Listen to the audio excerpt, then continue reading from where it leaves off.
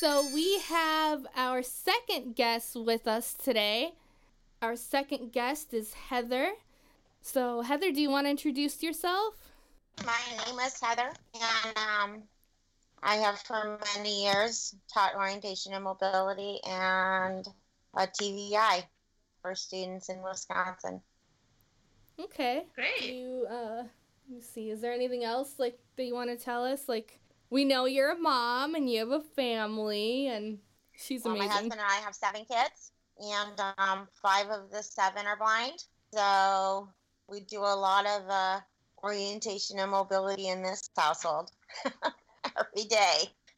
That is awesome. Our 3rd oldest is blind, and she is in her last year of nursing school. So hopefully pretty soon she'll be working as an RN.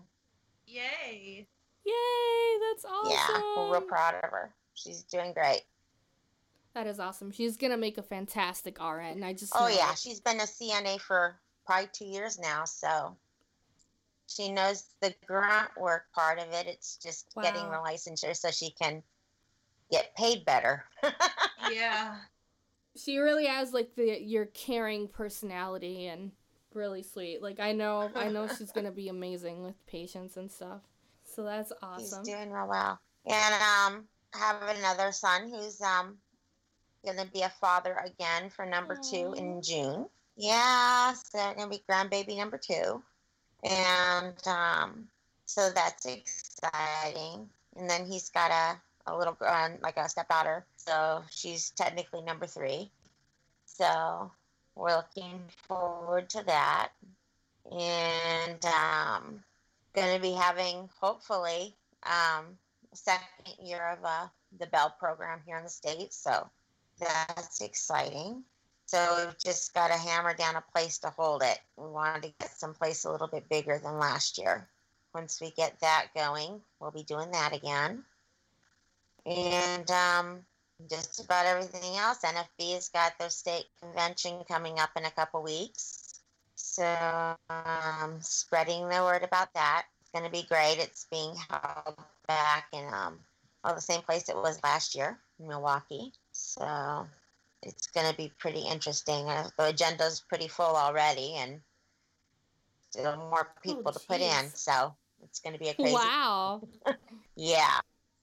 And now tell our listeners how you're associated with the NFB. How far up the rank is your family? Well, John is the president of the state, and he's also a board member. We met at a convention back in 92, and I was a counselor at Colorado, and we met there, and it was in Charlotte in 1993, and I was a counselor again, and we met in Dallas. Then we got married in 1995, and then we went down to LCB and were there for a while teaching, and so the kids have been involved since the time they were weeks old. In fact, we learned we were going to have our first one at a convention. But so they've been involved all their lives. So it's been a good way to raise the kids, and it's allowed them to have lots of role models and realize that philosophy is 100% of it, just about, and that there's really no barriers except themselves. So right. So they've never doubted what they were capable of. When your daughter comes to you when she's a 4th or 5th grader and says, "I'm going to be a nurse," you say, "Okay, better get good grades." That is so sweet. Wow. So she's pulling. She's got about a 3.8, 3.9 GPA. So. Wow. And that's, and so being involved in the Federation is great, because when she wanted a role model or someone she could talk to about how to do this and that, we had people that she could turn to and ask. And that's a big part of it, is, teaching the young, or, and the young realizing that they're not getting where they're getting on their own. There's been people before them that blazed the path for them, that allowed them to get in the spots they needed to be. I know you don't always want to be a quote unquote role model, but how you handle situations now will affect a child down the road. Yep. So. Yep, that is true. I totally agree about the whole positive role model thing. It's good to really be an example for children, because the children today are the future of tomorrow. So, but I did wanted to ask you, what made you, because I know you've mentioned you were an O&M and TVI in your town's school district. So, can I ask what made you be interested in becoming an O&M instructor? I saw too many kids that didn't have a problem of coming across kids, at conventions that were unsure of themselves or actually doubted their abilities to be independent. And it's very disheartening when you hear some of the things that kids are told, and kids that just had no confidence in themselves. And I used to tell my kids when they were young that it doesn't matter if you have a PhD. If you can't get yourself to work, what difference does it make? It matters nothing to be book smart if you can't problem solve and you can't get yourself to work, or get yourself to the store, or get your child to the hospital when they're sick, or to the clinic. It doesn't matter if you have that PhD. Mm-hmm. So it's just so important. And, to have students that couldn't, or rather, in some instances actually couldn't because they never, but did not have the confidence in themselves to be able to, dispute, other people's thoughts. And it really bothered me when I would see people that had no idea of what a blind child or was capable of doing, influencing these child, either purpose or not on purpose. It's done 9/10 of the time out of ignorance. It became vitally important in my thoughts that if this child isn't able to go down and be with their friends, if this child's not able to go to the mall with their friends, or don't feel confident enough to do so, then they're missing a big picture here, or the big picture. And, it's kind of the same way with, alternative techniques, such, Braille's a big one. And you have parents that will say, oh, my child doesn't need Braille, they're able to do their classwork. And I say, that's not fine and good. How many hours a night do they do their homework? And parents just say, well, what do you mean? How many hours a night are they up doing their homework? Because, the average kid is doing 2 to 3. How many hours does it take your kid to do their homework each night? Well, they're a real good student, so they don't mind being up late. How many hours a night? Sometimes 4 or 5. Okay. What about they doing homework on their weekends? Well, yeah. And then I would bring it up. So when are they going out with their friends? What do you mean? When are they going out with their friends? Are they being normal kids?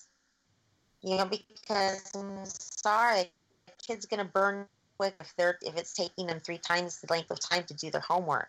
I had one kid, they're a straight A student. That's great. They're reading 6 words a minute. Average sighted kid when they graduate high school is reading 300 to 400. Your child's reading a fourth the speed that the other kids are. How are they going to compete in college? I mean, it's never done. It's not done to be mean. It's, sometimes that just kind of slams the parent in the face that they're not realizing. Oh, yeah, my daughter doesn't go to the mall with her friends, but she's doing her homework. Okay, so what's important now? Why isn't she going out with her friends? Besides because she's doing her homework. Is it because it's taking her 4 times the length of time to do the homework than it should? And what's being impacted? A lot. Same with mobility. Okay, why isn't she going on dates? Well, she was afraid to be, what if she has to go to the bathroom? She can't ask the guy with her. Parent doesn't think about that. You need to worry about. I mean, as a mom to teenage girls, I wanted my girls to be able to take off if I'm sorry to say this, what if they were a jerk? I want them to be able to get up and walk out and get themselves somewhere safe. I needed to be just like any other girl would. I guess the reason I thought more about this stuff is because I was a parent as well. I could look at it from both sides, and I knew what went on, So, I think that because parents realize, let's talking from a teacher standpoint. So that's why I did O&M. Okay, so can you, so I know that you are familiar with structured discovery, but you're also familiar with COMS, right? Can you explain just a little bit about what COMS is? It's the Certified Orientation and Mobility Instructor, or Certified Orientation and Mobility Specialist. COMS was developed back after the war to provide people that teach orientation and mobility skills to the newly blinded veterans. These instructors at that time, of course, were sighted instructors, and it was, done mostly at the hospitals, and, Hines in Chicago was one of them. And it is now a certification or a licensure that is done via the ACPREV, which is the, okay, I'm trying to think here. It is a licensure that's, it's a national licensure. People are required every so many years to show that they've done so many hours of teaching and or retake the national exam. In order to take the exam, you have to have graduated from a program, and I'm going to be off on this, but probably 3 or 4 in the U.S. There's one in Michigan and San Francisco and Pittsburgh, and then there's another one in Pennsylvania. It's the College of Ophthalmology. I'm not sure the exact name of it. It's a program that for a very long time but they tried very hard to adhere to this philosophy that an instructor needed to be sighted, and it was more based on not necessarily you as the instructor having the skills. And in order to be an instructor in a school district, a lot of the DVR positions in different states, you had to be COMS certified. Mm-hmm. So that's, it's the instruction methods are different. The recommendations as far as types of canes, cane lengths, are pretty set in stone. They are pretty high on, the sternum length for the cane, and the different types of tips that they have available would be like the pencil tip or your nylon tipped canes. They are not so strong in problem solving as they are more along the lines of route memorization and finding routes that are safest for students, not necessarily what if something changed in your route, how the problem solving part of it was, in a lot of times in my position, it lacked that part of it. It was very sequential in the way skills were taught.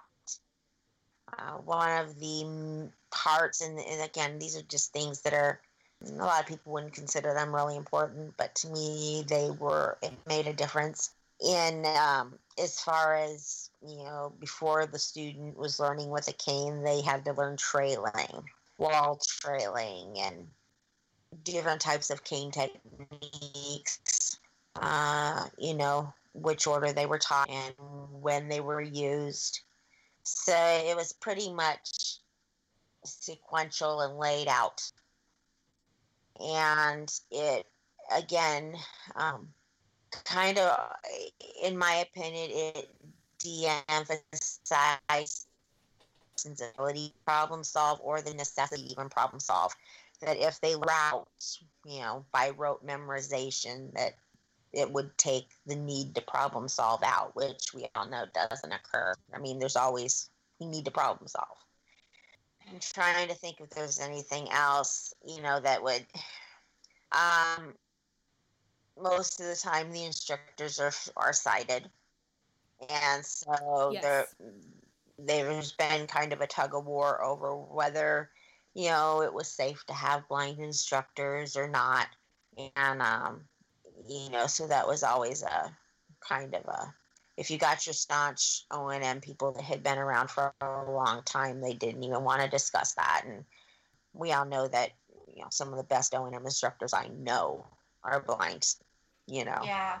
So there's a lot to be said by knowing that your instructor is not asking you to do something that they can't do themselves. And my students knew that if I was asking them to perform a route or a skill or a task, that at any given moment, I was more than willing to put on shades and do it myself. So normally you do that 1 or 2 times and you've got your students' attention. So, but with comms, a lot of times, your O&M instructors are put on shades, but it's not a significant amount of time. So Right.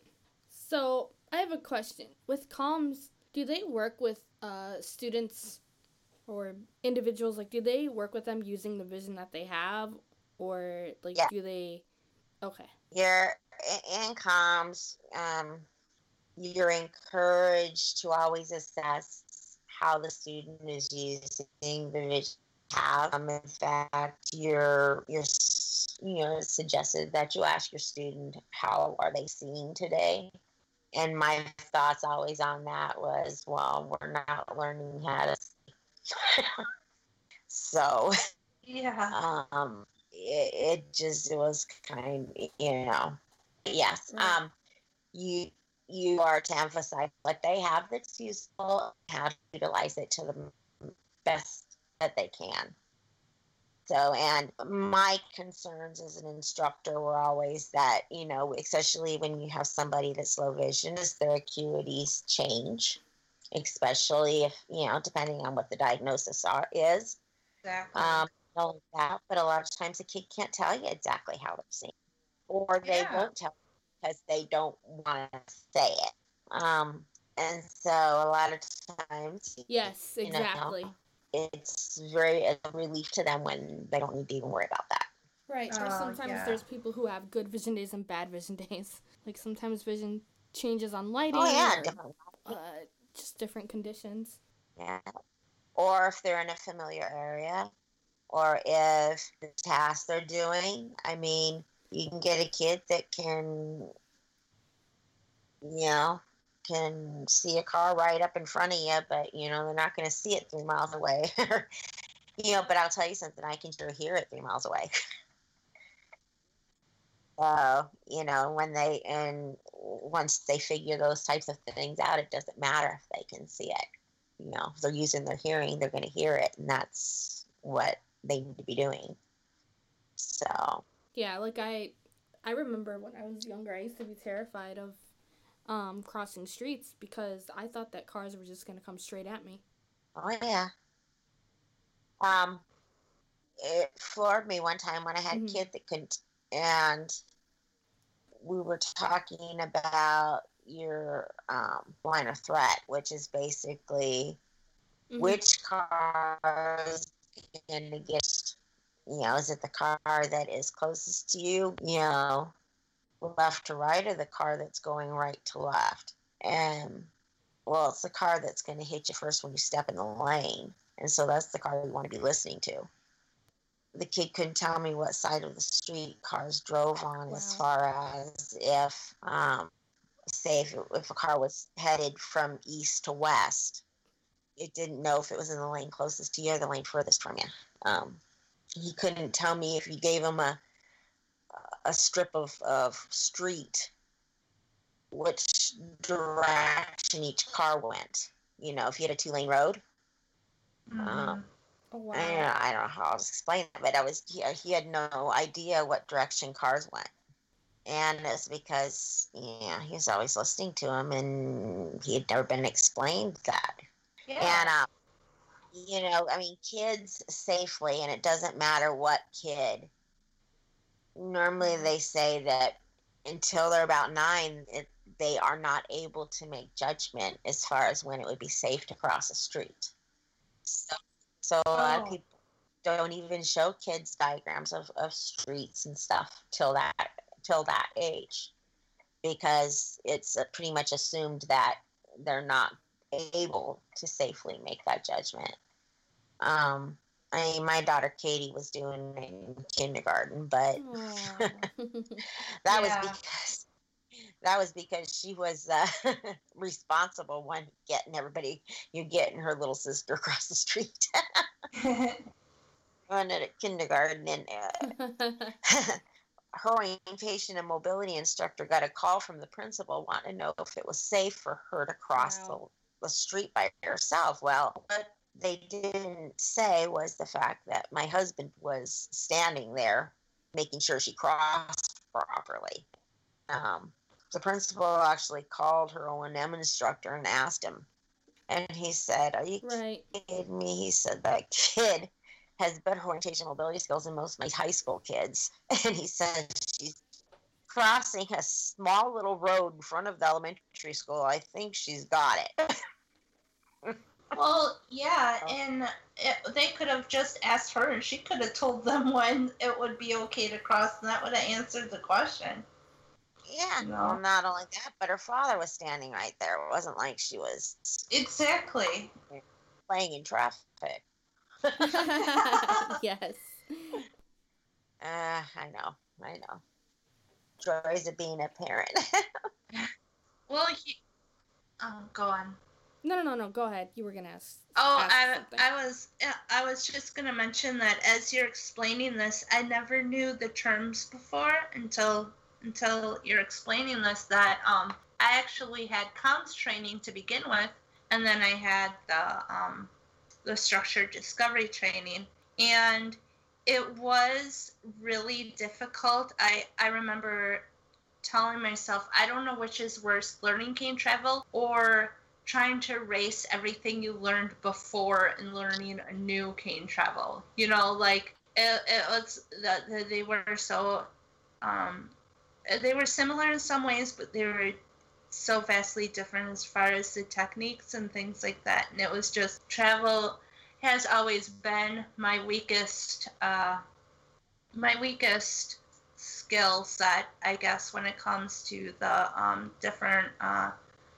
different classes like Braille and cooking and all of that. Travel's always been the most difficult, but it is quite a different adjustment, and it is hard to go from learning with vision you had, and then that vision changing, and then learning structured discovery. It was like, wait, no, this is how I learned it. Okay, now it's different. Okay. But I did see a huge difference in the different techniques, and I did thrive in structured discovery a lot more, especially considering the vision I had when I used the comms training was much better, like at its peak, and then it got worse. So I do know firsthand the differences in each training, and I'm thinking back as you're discussing it to my experiences and stuff. So it is possible to get both the trainings, but yeah. Yeah, I don't know. My method is I use a lot of Right. structured discovery because I guess I was lucky enough that that's what I was taught first. And it's what makes the most sense to me. Uh, I mean, I guess I can ask you this. Were you ever taught to trail a wall with your hand? It's structured discovery. Yeah. In structured discovery? Oh, no. Well, no. I mean, No, it's because I was about to say, like, the whole wall trailing thing. In high school, I was terrified of walking in crowds. My O&M instructor was like, no, you don't need your cane inside. You're fine. You're fine. You're fine. And I'm just like, okay. And I'm like, well, I run into people. I trip. I am terrified of walking in crowds. And she's like, oh, well, if you're terrified about walking in crowds, trail the wall. Trail the wall. Get by the wall and trail it. And then also her other thing was like, oh, you can get out 1 to 2 minutes early before the bell rings so I you had can get to a class. kid that And so you're not. he wouldn't stop trailing the wall. And I was constantly, use your cane. If you want to figure, if you're near the wall, just, do a 2-point tap and find that, every once in a while to see how close he would not do it. Well, he learned the hard way that maybe it was smarter to use a cane than to be trailing a wall with his hand. He was running to class trailing, and somebody opened the door out. Oh, no. Kind of a hard way to learn that. If he had been using a cane, he would have been far enough away to have cleared that. I have never heard of that method, and just listening to you explain it boggles my mind that could be an option even. It just doesn't make sense to me. And they also don't, I mean, you think of school hallways now. I mean, kids sit in front of their lockers and go through their book bags. Yeah. Sit in front of lockers and just chat. And if they're happen to not be chatting while you're running, you're going to get surprised. Exactly. There was no way to do that technique in my school. I don't know how many people were in my graduating class, but once the freshmen came in when I was a senior, there were so many kids in my school that we couldn't even have assemblies with the entire school because there were so many kids. The auditorium couldn't fit the entire school. So that wouldn't have worked. My students were all required to have their canes, and I mean, there was no option. I told them, unfortunately, I can't control what they do at home, but at school, safety is my job, and they're not safe without their canes. I don't mean to sound that, person isn't safe walking around. That's not what I'm saying. What I'm saying is that with all the kids that were in the hallways, I didn't want to risk either them getting hurt or them hurting another kid by running over them. And if they were using their canes right, that wouldn't happen. Yeah.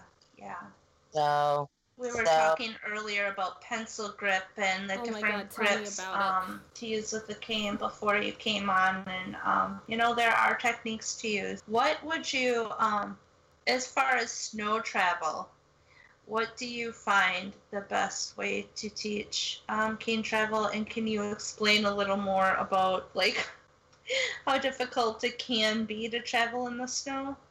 Well, they call snow a blind person's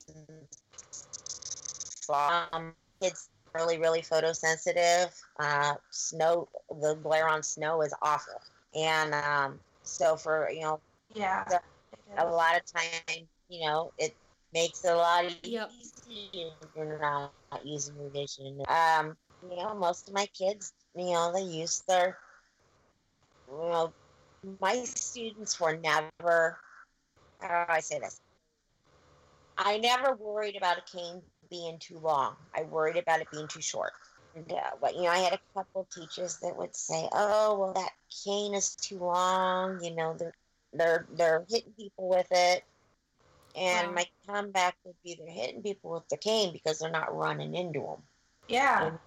And the longer that cane is, the quicker response time they have. And the quicker response they have, the more time they have to avoid doing that exactly, hitting someone or running off a curb or whatever. And so my students knew that if they were ready and they wanted to learn cane, and Mm-hmm. had canes that were up to their Yep. ears or Mm-hmm. higher. And that's, they were the ones using the cane. So they had the right to decide that. And honestly, I felt better about it being longer because it gave them response time. So most of my students use longer canes. They a lot of times it was open palm and just either constant contact or 2-point, but most of the time in the snow they used 2-point. And that's because if you were using constant contact and there was a lot of snow, it tended to build up and it'd get stuck. Yeah. I had a lot of students. We'd go on a lot of winter travel. Negating the piles of snow and figuring out how to go around them. And again, that's problem solving. Figuring out, snow mutes a lot of sound too. So figuring out how it affects the way they hear things and then making the proper responses to that. Other than that, another modification, if they're using the carbon fiber canes, the handles do get cold. And so a lot of times my kids would, get gloves and we just snip the ends off the gloves so that they still had their fingertips out. So that, because if you have a glove on, a lot of times those carbon fiber canes, they get slippery. You have those, either the satin gloves or even those magic gloves, the knit gloves. It makes the carbon fiber real slippery. So because of those two reasons, then of course, if your hand's cold, it makes it harder. So they would use gloves and just snip the ends off of them. Sometimes they only had to snip the end off of your index finger because that's basically what you use when you're using your open palm technique. Again, making sure that your canes, all the stuff that pertains to any other time, making sure that you're in the middle of your body and that you're not moving your wrist and everything because that puts you off balance. All those the same things that you do any other time of year. So not really a lot. Can you talk about night travel? Because that was like a big thing for me. Like I used to not feel comfortable. Like this is when I was younger, obviously. I used to not be comfortable traveling at night whatsoever at all. And it wasn't until college that I took more O&M. Kids that have diagnoses that make it harder to see at night, they're less comfortable unless they, been practicing. And a lot of times, once they realize that, if they have some experience under sleep shades and they feel comfortable with that, then the nighttime stuff isn't so scary. A lot of times those landmarks and keys that they're using at night don't exist. A lot of times you're in a bigger city, they actually signal lights during certain, like after 8 o'clock, the signal lights go to, green light one way and red light the other way, perpendicular traffic. So those things will affect how you travel. Your sounds, obviously, you're not going to have as much traffic in certain areas. Honestly, with night travel with me, a lot of times it was safety factor as far as, and I'm not saying that I think that girls and boys are any different, but, I used to always emphasize to my students that, if you are a single girl and you're walking, you need to make sure that you're walking where there's lots of people. You don't want to be taking those shortcuts around alleys and stuff at night because, sometimes unsavory people hang out in those areas. Those are the things that you need to be safer with. As far as, the diagnoses, such as, if you have RP or one of the retinal dystrophies that makes it harder to see at night. I was known to going out at night with students because that's what it takes for them to get comfortable with it. And normally it just ends up being nothing at all, and they realize, hey, I can handle this and we're okay. But realizing those things and what things, to do different. And I kind of jokingly used to tell John, well, if one of our girls wants a dog when they're in college, it wouldn't be so bad because then when they're walking home late at night, if some creep comes up, the dog will be there. But, can you explain what Yes. two-touch or two-tap or whatever that term was? 2-point touch. Yeah.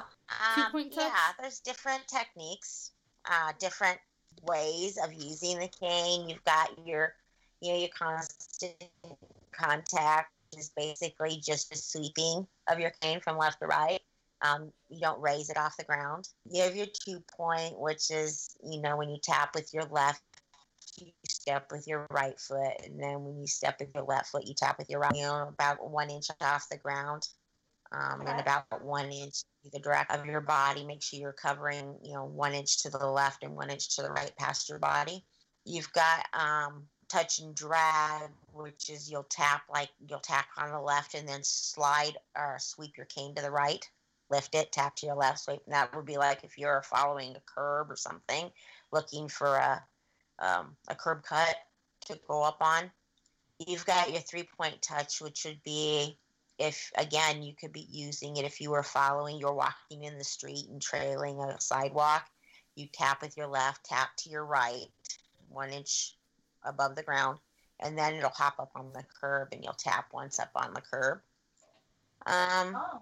There's they call it like a touch and slide, which is basically you tap your cane and it slides forward. And again, that's just like if you're looking for a ledge somewhere in front of you, and you can find it that way with that. And a lot of these methods can be used at all times. It's getting late. I'm trying to think of which ones I'm forgetting. I think I covered most of them. And it depends on what type of cane and what type of tip you use. Like if you have say an old, like an Ambutech with a pencil tip, those tips they're good during the snow because if you did need to catch yourself, they tend to stay where you tap it, and so you can catch yourself if you slide. But they catch in sidewalk cracks real bad. Yes. Yeah, I used to like poke myself in the stomach. And you want to, kids poke themselves in their stomach, and they poke themselves in the stomach most of the time because they're using your pencil grip, and you have a pencil tip, and you're not using an open palm technique, obviously, so that you're taught when you have like a carbon fiber and you still have it in the center of your body, that right. When you do end up sticking somewhere, you just move your hand so your cane raises up and it doesn't gouge you in the stomach. And when you have in the pencil grip, there's nowhere for that handle to go but right in your stomach. So that's why open palm is so much better, because the cane will literally, you can release it so that the cane slides between your fingers and it moves up in the air instead of down in your gut. But and pencil tips are they're awful. They're awful in a lot of spots. They're awful going in on grass. Yeah, because pencil tips. I don't have a lot of good things to say for pencil tips, but other than the fact that they are good if you need to use your cane for more than one thing, and that's for basically catching you if you slide on ice. Oh my God, then pencil tips are okay. So I hate ice. Yeah, there's and again, it's one of those things where it's not the vision, it's knowing your position in space and being able to catch yourself, and just brace yourself, or either do one of two things: either fall on your butt and don't you put your hands down so you don't hurt your wrist, or being able to catch yourself and stopping yourself from falling. I don't know which one's better on the body. I think both ends up hurting in the long run, but but anyway, and then there's, your glider tip for canes, which are 100% better. I don't care if they're on an Ambitech or a carbon fiber. Carbon fiber, of course, is lighter weight and get more feedback. In fact, one of my daughters and I were having this discussion tonight about how she needs to get a rigid cane and she doesn't want one. And I told her, well, that's unfortunate because she's getting one. So anyway, the saga continues. But with glider tips, they don't get stuck in cracks as often. They're great when you're going across grass. The only negative, and I don't think it's a negative, but some people might, is, they're a little bit noisier. You'll get some kids kind of self-conscious about that and want to make that sound in the hallway. And my position on that is, well, then fine, don't tap it so hard. You don't need to make everybody hear you, but it provides great feedback for, echolocation and stuff. And they're phenomenal. And you can put them on either an Ambitech or a carbon fiber or even a Rain Shine or any other cane you want to. Okay. Oh, you brought up echolocation. Do you want to talk about echolocation a little bit? What do you want to know about echolocation? Well, do you want to let our listeners know, like, what echolocation is and how people use it? Echolocation is using both sound as it bounces off objects around you and, believe it or not, air pressure to locate objects in your environment. You can do it either via active echolocation and sorry, there's a clock. Either by active, and there's been, there's clock, good old clock. Yep. And there's some kids that have, and adults that have become quite phenomenal at using techniques like clicking. Yep. To locate objects. And then there's others that are able to use it with more of a passive way, and using more like not only echolocation, but they call it sound masking, which is not only the pressure of the air and the sound of things in around you, but also what you don't hear because objects are in the way. And by this, I would mean you are listening for traffic, but you're having a hard time hearing the traffic coming from your right. And you realize that the reason that you're not hearing that traffic is because there's a big, huge tractor trailer parked there. And it is literally because of its low sound of its engine that is running. You hear that engine sound, and it is masking the sound of traffic. So, that, and they call that sound masking. There's some people that are really, really effective at using echolocation. There's some people that get around really well. I have a problem when they say things like, a cane, I can get around using echolocation, so I don't need a cane. Well, echolocation is normally useful from about waist level up.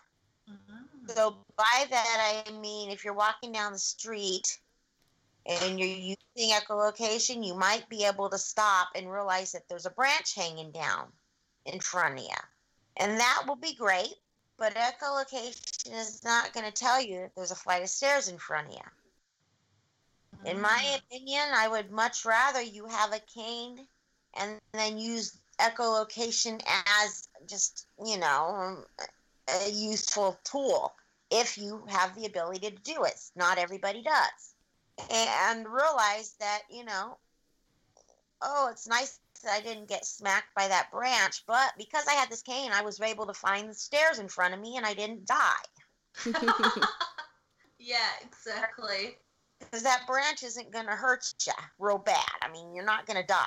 But going Yeah. down that flight of stairs because you don't have your cane might kill you. Yeah.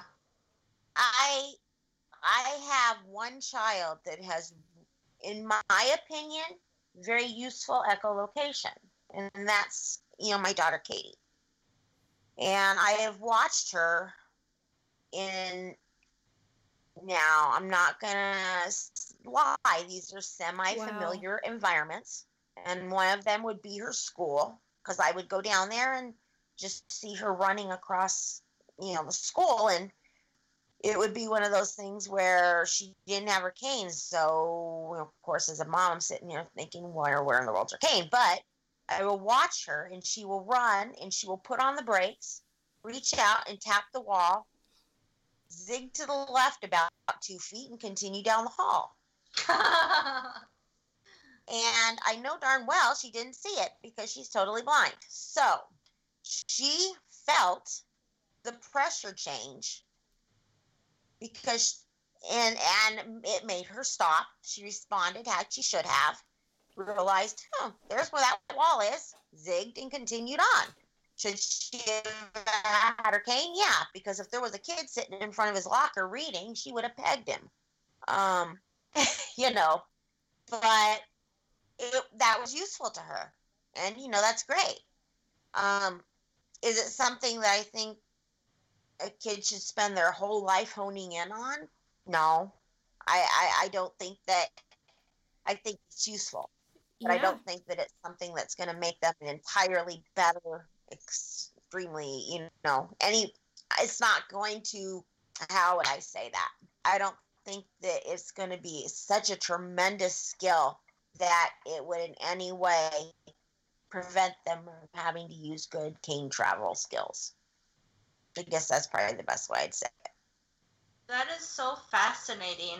And I do know where you're coming from, and I always called it sensing. I can sense people around me, and I never realized that was because of the air change. And one instance that I can think of where that comes into play is when I'm at my mom's. They have a cat, and I can tell when the cat is around me because all of a sudden, yeah, the air change does feel different. And I'll be like,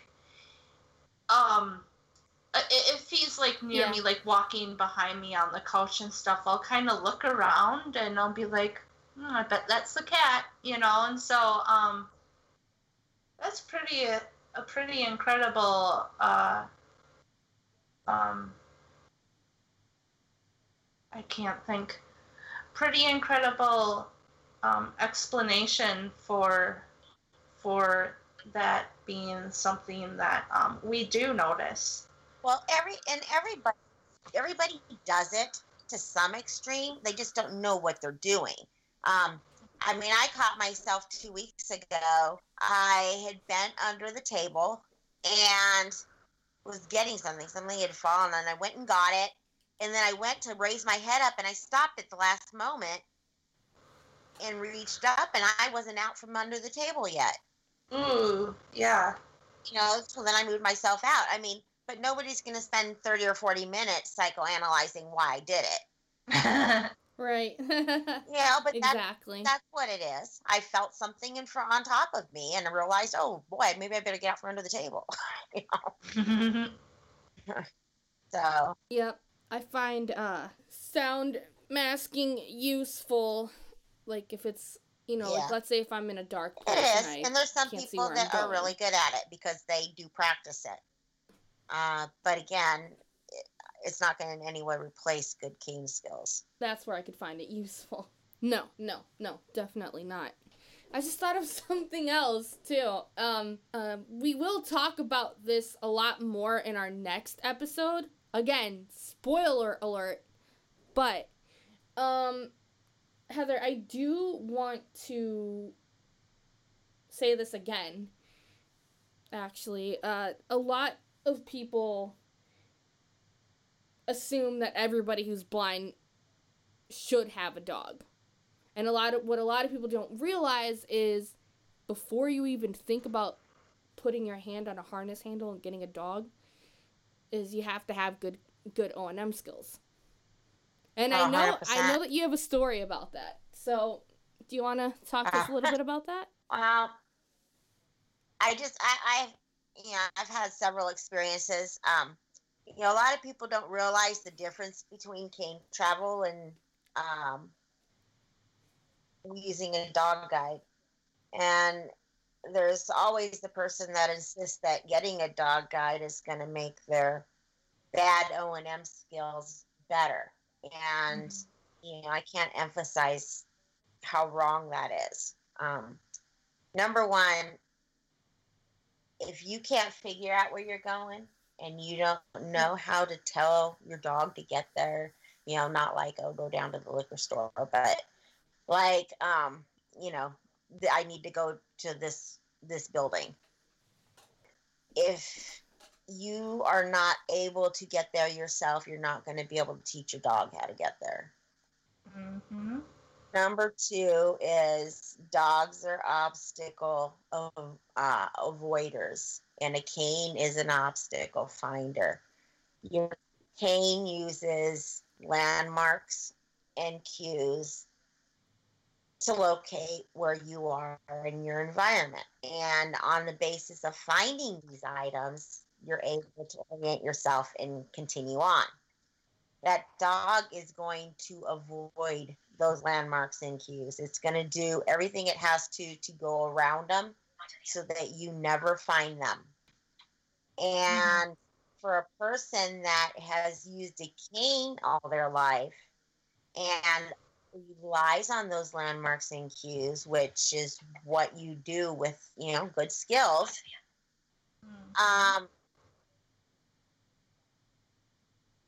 and then all of a sudden to realize that you're no longer finding those because the dog is not letting you find them, it can be very disorienting.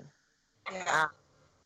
I remember a student that had very good O&M skills, and she decided that the next step was to go get a dog. And first week home with the dog, she called and she was very upset.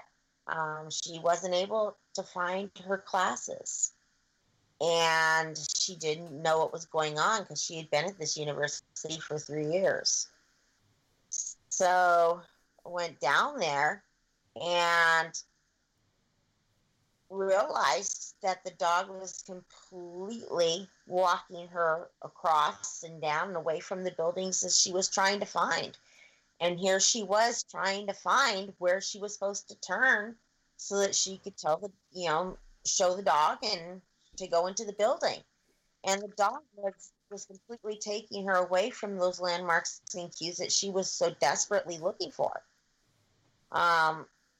And, within a week of having the dog home, she returned it. She could not learn to travel using a new way of learning, a new way of traveling with a dog. She could not grasp it, and she could not make herself comfortable with it. And, Exactly. That's why, I see this a lot, and it makes me very, very happy. You'll see people that have dog guides, but they have their cane with them because they know that they have to teach the dog where they want to go.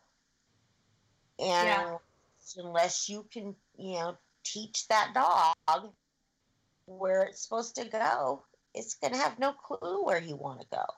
And if you don't have a clue where you want to go, you guys are up a creek. Mm-hmm. Another thing that I see a lot of times is young kids getting dogs.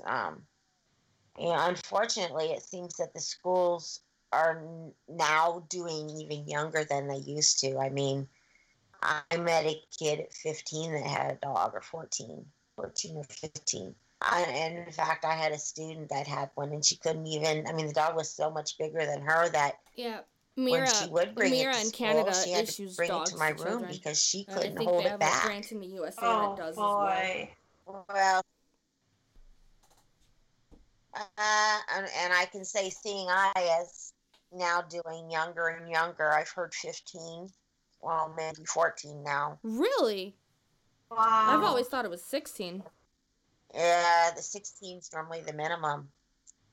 But in my opinion, 16 is even too young, and non-traditional skills or non-traditional classes I used to hold for my students. We had a class on what would you do if, and every single semester one of the topics was what will you do if you have a dog guide and you want to go to prom, or what will you do if you want to go to homecoming and you have a dog guide. And I always hear the kids, oh, we'll just have my parents watch it. Wrong answer. What do you mean wrong answer? Wrong answer. It's a baby. Dogs are like having a baby. You're responsible for it, not your mom and dad. So you get to bring your dog to prom. And they would go, are you serious? I'm like, hey, if you think you're old enough to have a dog, think you're old enough to take care of it, well, guess what? Your dog is going to come to prom with you. Mm-hmm. They would sit there and think about it. Well, I don't want to have to take my dog everywhere. Well, then maybe you don't want to be getting one yet. Yeah. It's responsibility. It is. Yeah, that's why it's important to, and they have to want it and be responsible. I love dogs. I have seen some great handlers. I've seen dogs do some great teamwork. But the person has to have good skills and they have to be mature enough. And exactly, they have to know what they're getting into. And I don't think a lot of kids, even 16-year-olds, know exactly what all that entails. That's a good point. So, but that's the end on that. I just, I think dogs are great. I think, they're a good tool. But they're just that. They're a tool. Yeah, they're not for everybody, that's for sure. I just wanted to touch on it a little bit, not very extensively, because we're saving that for our next episode. But the reason why I wanted to touch up on it a little is because a lot of people assume that just because you're blind, you get a dog. And I've had people come up to me either when I'm walking to go somewhere or I'm on the bus. They're like, hey, my dad just recently lost his vision, and I'm thinking about, I want to know where he can get a dog. Like, do you know anything about that? And the first thing I tell them is, listen, the first thing your dad has to do before he even gets a dog is he needs to learn how to use a cane. And he needs to learn how to travel independently, because a dog doesn't know where to go. Yeah. And he has to become fine with who he is and confident in who he is, and know that, these are things that have to be taught, but he can learn them. And a person who's newly blind has a lot of stuff they need to think about. And, it's kind of, as with anybody, you don't want to throw something new in with a whole bunch of other changes going on. It's very overwhelming. I just thought of this. A lot of people who just become blind, they have a really hard time, or even if they were blind their whole life, like have enough sight to get around, really should be using a cane. They won't, and there's a lot of reasons, like pride and not being treated differently out in public, and just not wanting to be, stand out and draw attention to yourself. And that was me for a very long time. I really wish people who are in that phase would think of the safety risks it's imposing. Yep. And lots of times, people will be a lot nicer to you if you're walking and your cane bumps into them, rather than if you run into them, or it's like an explanation for your behavior, because there are some low vision people who have to look very closely to things. And when you're in a store looking really closely to things, well, that's a way to stand out as well. I mean, either way, you're standing out. Why not have a tool at your disposal that will kind of explain that without you having to, and be helpful at the same time? 100%. I used to always tell my kids and the students, you know, a lot of your behaviors make it pretty obvious, and you're not hiding it from anyone, and there's nothing wrong with it. And if you're not okay with yourself, then it almost makes it okay for everybody else to not be. You know what I mean? In their opinion. Yeah. In their opinion. You need to be okay with who you are before you can expect other people to. And I also tell people that, you know, how you feel about yourself has a direct correlation with how other people treat you. You go in there, you know, unsure and making excuses for yourself and apologizing. That's like opening a floodgate, because they realize, hey, this person isn't okay with who they are. What do you say to those who have the explanation where they'll be like, well, I don't need it inside, or I only used it outside. I don't really need to have it inside. Or if they're with other friends with canes, well, you guys have a cane, so I don't need to bring mine out. What do you do in that case? Is it a kid or an adult? An adult. Because if it's a kid, as the adult, unfortunately for them, you can just basically say, well, this is not a decision. You know, you are not making a wise decision.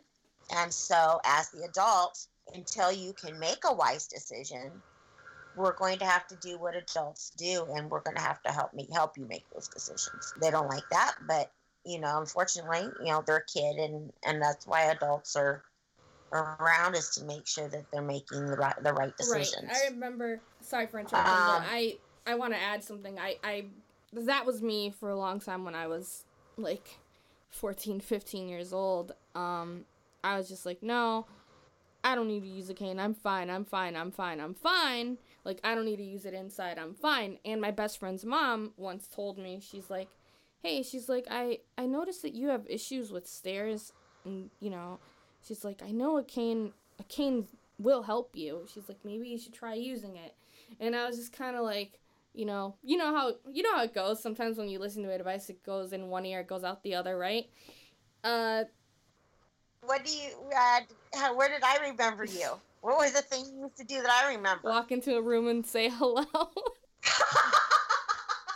She'd go to a room and she'd be, hello! Oh, why was that? Just to know who was there, like, you know, that was many eons ago, but God, so I know, I was 16 years old. I knew her as the hello girl. I know. She's the friendly greeter. Yes, and then I remember on another occasion, my best friend's mom told me, what if you were with somebody and they got into a car accident and you didn't have your cane? How are you going to cross the street? And that really made me think. And then it wasn't until college where I was just kind of like, okay, either I'm going to accept it and learn to be okay with myself and use my cane wherever I go, and not, you know, caring about who's looking, who isn't looking, or what they're thinking, and just do it, you know. And I know, Heather, do you have anything else to add? I don't know. The school with my students, it was written into their IEP that they were to use it, and that they were to use it at school. And that it was my desire that they valued themselves enough that they chose to be safe, and that they realized that there's nothing wrong with taking responsibility for themselves and keeping themselves safe.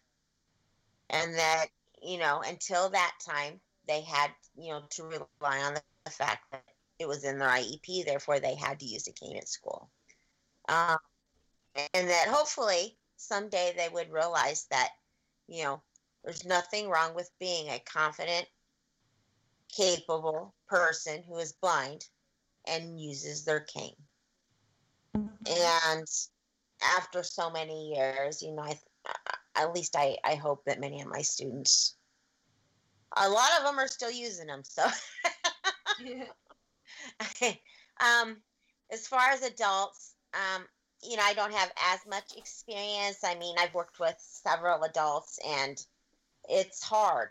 I've worked with a couple of veterans, and they have to come to the point to where they're willing to, either they get extremely fed up and don't like the fact of how small their world has become, or they get to the point where they realize that, they still have kids or wives or husbands that rely on them, and that they owe it not only to them but to themselves to get the skills they need so that they can go on with their lives. And there's kind of that adage where it says, if you want to be successful, then you surround yourself with successful people. Or if there's something that you want to learn or you want to be, you surround yourself with those types of people. And once they get to that point, that's the point that you start introducing them to other people that they can bounce questions off of, and I mean, going out there and showing them how to use one. Normally adults, they can figure out most of it on their own. And once that gets that taste in their mouth, and they realize this isn't as hard as I was thinking it was, and I no longer am caring about what other people are thinking, because once they see that I'm okay with me, then this cane isn't going to matter to them. And if it does matter to them, then they're the type of people I shouldn't be hanging around with anyway. And usually then they're willing to listen and get things going. I was just say we're working with a couple people right now, and it took them getting to that point to where they were tired of their lives not being the way they want them to be. And once they realize that they can be that way, then they're willing to talk. I mean, there's a couple people that, we've been in contact with that, they've been calling for 3 years, and, this is the 3rd year, and finally they're done with not being involved with their kids like they were, not being the husband or the wife they want to be. And they have questions, they want answers, and boy, I tell you, we've got lots of people that can give them answers. So it's also hard when the let's say the rest of their family is sighted, and if they don't support them using a cane either, or they'll be like, oh, you don't need that, put it away, and act embarrassed because of that person using their cane. That's a incredibly difficult obstacle to face, and makes the blind person not want to use their cane even more because they don't want to upset their family. Mm-hmm. And it's hard getting through to the family that it isn't about you. It's about them. If you truly care about them, you'll want them to have something that makes them capable and safe. And you've got to. You don't have to, but I mean, I'm going to throw another way of looking at that. I think a lot of times the family justifies the behavior because they think that you, whoever, the husband or the wife, the person that's blind, they're not ready to hear that. And they don't want to push them away, or they don't want to, and again, none of this is correct. It's just the way, family doesn't want to hurt each other. And so they just try to justify a vicious cycle of, not pushing oh, I'm not going to force them to use their cane because they don't want this, or I'm not going to force them to learn Braille because they're not going to this. And what it comes down to is eventually is the blind person having enough confidence in themselves and getting the skills they need. And once the family realizes that, look, that's what's best for them, then usually everybody gets, is okay. As a teacher, I remember I broke lots of parents' hearts by telling them simply that their child was blind. And, inside, I want to say, what are you crying about? Your child is intelligent, beautiful, popular, active, everything any parent could dream of. They just happen to be blind. But that's not what the parent wants to hear. The parent wants to hear that their child is not blind. And as the vision teacher, when you tell them that they are blind, it breaks their heart. Yeah. So, but all of my students were Braille students. They're Braille students because I never wanted one of my students to not be able to go to college, because plain and simple. And if I did my job and they were taught Braille, if they chose not to use it, that was their decision.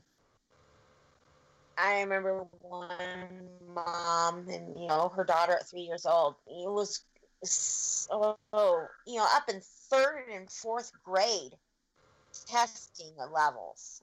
Just phenomenally intelligent, bright, beautiful, inquisitive girl.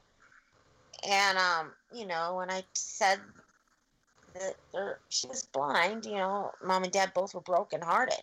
And then when I said, we're going to start teaching Braille, that was even worse in their opinion, But fourth grade came around and she was already reading, in Braille, second, third grade level, did great in Braille Olympics, and, the whole kit and caboodle. Mom came to me and said it was the right call and we're okay with it. And she loves Braille and she's great. And I said, yeah, hey, she's doing awesome. Who would have thought, like. But that doesn't always happen, very rarely do parents come to you and say, thank you for telling me my daughter had to learn Braille, Yeah. But, it does happen. So it's good. And adults, eventually they realize, my son needs to learn Braille, or, my husband needs to learn how to use a cane. And once he learns how to use a cane, then he'll feel confident in himself. And when he feels confident in himself, he'll either go out and get employment or go to college, or be the dad he needs to be, and be able to go get his kids at school, or be able to go get me French fries, or, I have a joke with my kids. You make sure if you're, my son be, why are you pushing the cane on me, when he was a junior in high school? Because when your wife's pregnant and she wants French fries at 2 a.m, I want you to be able to get them. And he just sit there, what? I said, my husband's like, don't even ask where that came from. Well, it came from 2 a.m, I want French fries. He had to go get them. That's so funny.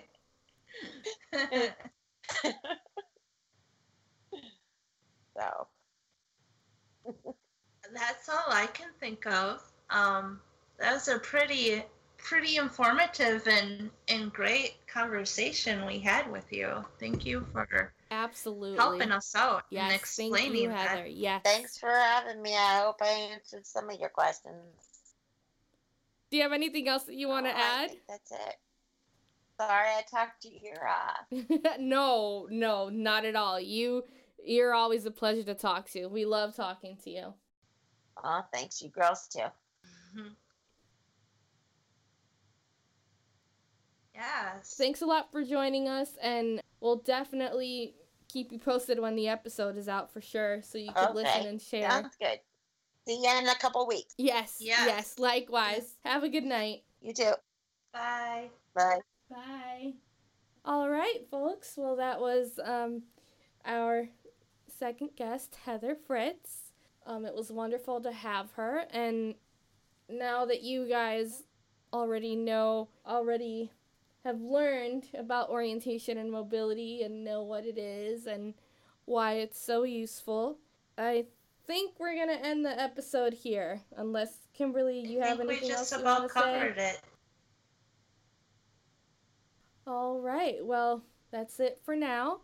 Thank you so much to our guests for joining us today, and thank you to our audience for listening. You can definitely find us on iTunes and Google Play as usual, and we are now on TuneIn, so you can find us on TuneIn as well. Just search This Is What Blind Looks Like podcast, and you'll find us there.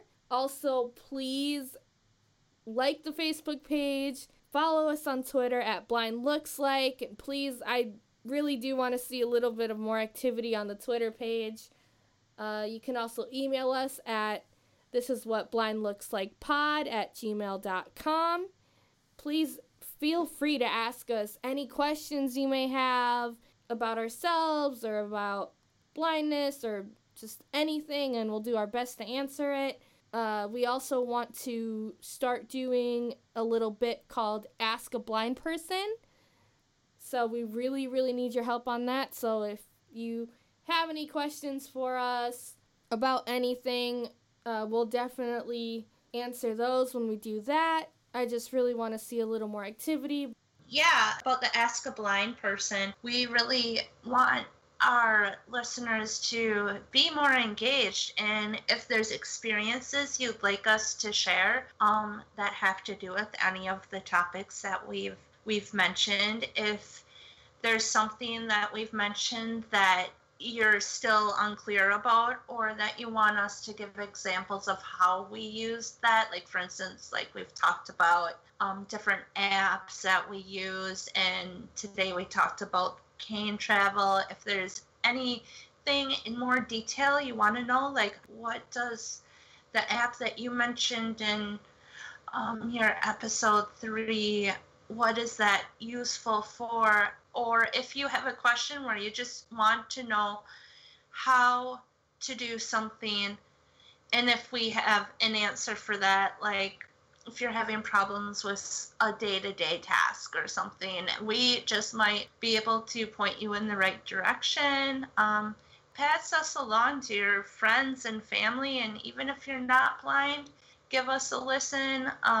Tell your friends and family, and if you know anyone who's going through losing vision, please encourage them to listen to us. They will learn something new. We guarantee it. And, I just thought of this. Maybe we should tell our listeners about the free white cane. Oh, yeah. So if you're looking to get a free white cane for either a loved one who just recently lost their vision, or if you have a blind child, or if you just lost your vision, the NFB has a free white cane program. You just go to their website, nfb.org, and you can find a link for the free white cane. And you do have to be blind in order to get a free white cane. But they are available. Can't you get one every year, or maybe even every 6 months, I want to say? Yeah, every year, yes, that's right. So, because canes break and we grow, and it could be a multiple of reasons why you need a new one. And I'm sure people don't get a new one every single year. They do last, but just know that that's out there. That we don't want you to feel the obligation of getting a cane to interfere with your pocketbook. And so we do our best as the National Federation of the Blind. They do their best to provide those who need a cane. And be glad you have that cane. Use it. I hope you got some inspiration in this episode, and that we helped you feel, or your loved ones feel, a little more comfortable using one. There's no shame. I dare you to go out and use it a little more each time you go out, or a little more each week. It'll only benefit you. So go and try that. And Angie, is there anything else you wanted to add? Yes, actually, oh my god, I feel bad for making this ending a little too long, but I do wanted to say that instead of us releasing monthly episodes now, we're going to be releasing them every other month, and that is because, as I said before, we have taken on other things aside from this podcast. But don't worry, have no fear. We will still bring you really good episodes with great information, and we're even going to try to have little segments that are a little personal, so you can get to know us as the people that we are, and you get to know what we like and what we don't like, and that sort of thing. We want to make this fun. We want to make this a fun podcast as well as informational. So thank you guys so much for listening. We really appreciate it. Thank you so much for all the love and support, and tune in next time.